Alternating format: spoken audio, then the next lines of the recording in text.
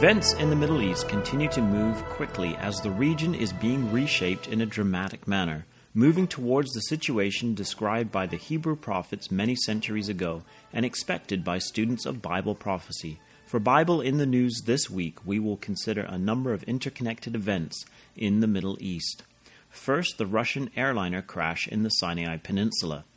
The results of the tragic crash of a Russian airliner in the Sinai today remain to be seen. ISIS has claimed responsibility for the downing of the aircraft, but there are many questions as to whether they would be able to achieve this. Who or whatever ends up being responsible for the tragedy, we can expect Egypt to intensify its operations against terrorist groups operating in the Sinai, and for Russia to step up its operations against ISIS in Syria. The terrorist groups, who are a major threat to Israel, are being dealt with by other forces and fighting each other. This is a further drying up of the Euphrates power and could help lead to the peaceful, secure situation described in Ezekiel 38 before Gog's invasion. Whatever the outcome, the incident demonstrates how quickly events can change or war can break out and extend to other regions.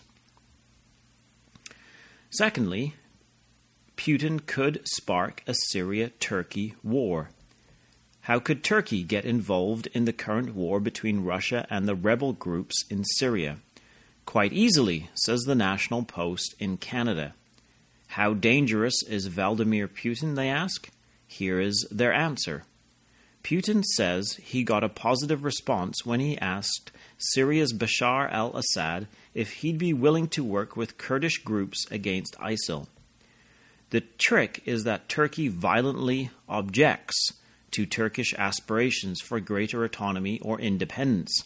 If you want to see a real Mideast war, like maybe Turkey versus Syria, with the US and Russia supporting opposite sides, just let Syria go ahead and bolster the Kurds.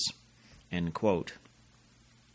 A few weeks ago, on the Bible in the News, I considered the significance of the then possibility of a Russian move into Syria, as Syria is the original territory of the Little Horn of the Goat, or the Roman power that arose from the Greek Empire in that region. By its bold move into Syria, Russia has strengthened its claim to the title of the King of Fierce Countenance, or the Little Horn of the Goat. While the original territory of the Little Horn of the Goat is Syria, later the capital of the Eastern Roman Empire was Constantinople, or Istanbul as it is named today in modern-day Turkey. There is no doubt that Russia has its eyes on Constantinople, not only for its historical significance to the empire-building Russian mentality, but also for its strategic command of the only entrance from the Black Sea which leads into the Mediterranean.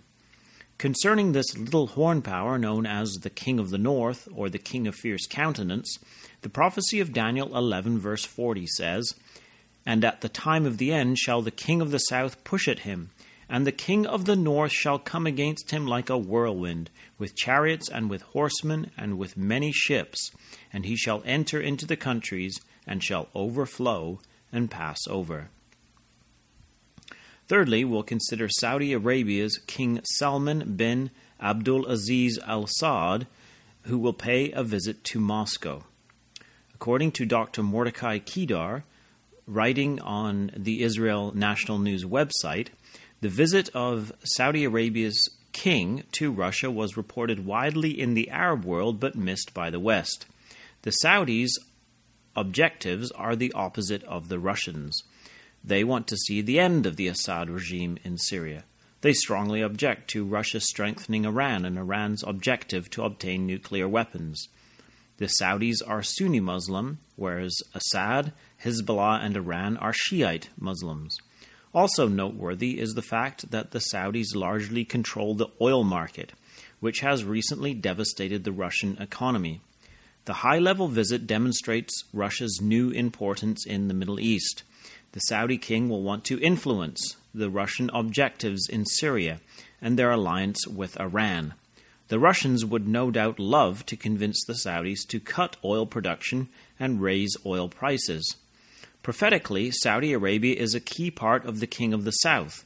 The Saudis feel let down by the United States for letting the deal go through with Iran. The visit also sends a strong message to the Americans. If they want Saudi Arabia as an ally, they need to step up and act like one. At the time of the end, there is a King of the North and a King of the South.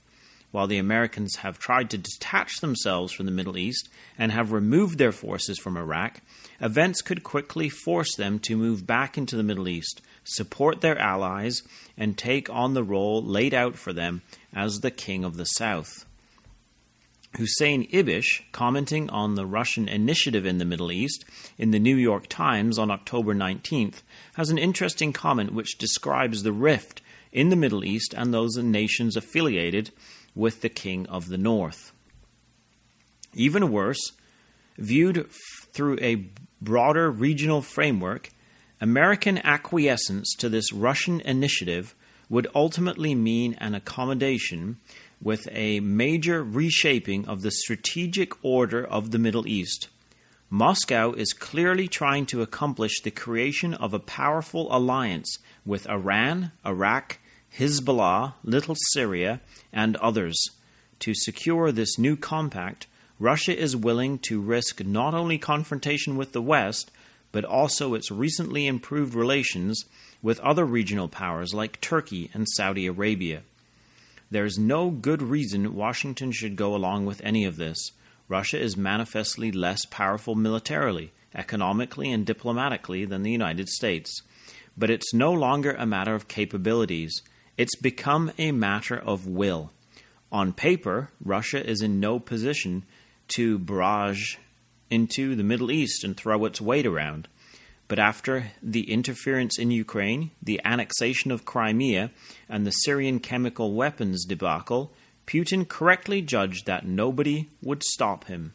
End quote. And lastly, we want to consider the Syrian refugees. Refugees from Syria continue to flood into Europe. The background of these refugees is interesting. While there is not information regarding where these refugees came from in Syria, it is noteworthy that there were many Palestinian refugees in Syria that had been kept in refugee camps and used as political pawns in the Arab-Israeli conflict since 1948. These would be included in those referred to in Palestinian-Israeli peace negotiations as having a right of return to Israel. Israel is, of course, very much against this, as the country would be flooded with Palestinian Arabs and the country would cease to exist as a Jewish state. It is hard to imagine that these refugees that had been denied citizenship in Syria by the Syrian government have not moved en masse to Europe. It seems the right of return may be to Europe and not to Israel. When the dust settles, it will be very interesting to see whether this major stumbling block for a peace settlement has disappeared. The King of the North continues to assert himself in the Middle East and is in a position that could lead to war with Turkey. The King of the North's new power and influence in the Middle East is in turn putting pressure on the King of the South power to protect their assets and influence in the Middle East. Meanwhile, Israel's enemies continue to destroy each other as the River Euphrates powers dry up and the refugees that had a so-called right of return to Israel are on their way to Europe. It's fascinating to see the scene being set for that great day of God Almighty, and it should increase our faith in the Word of God and in the sure word of prophecy. Join us again next week, God willing, as we continue to study the signs of the times, the Bible in the news. This has been David Billington with you.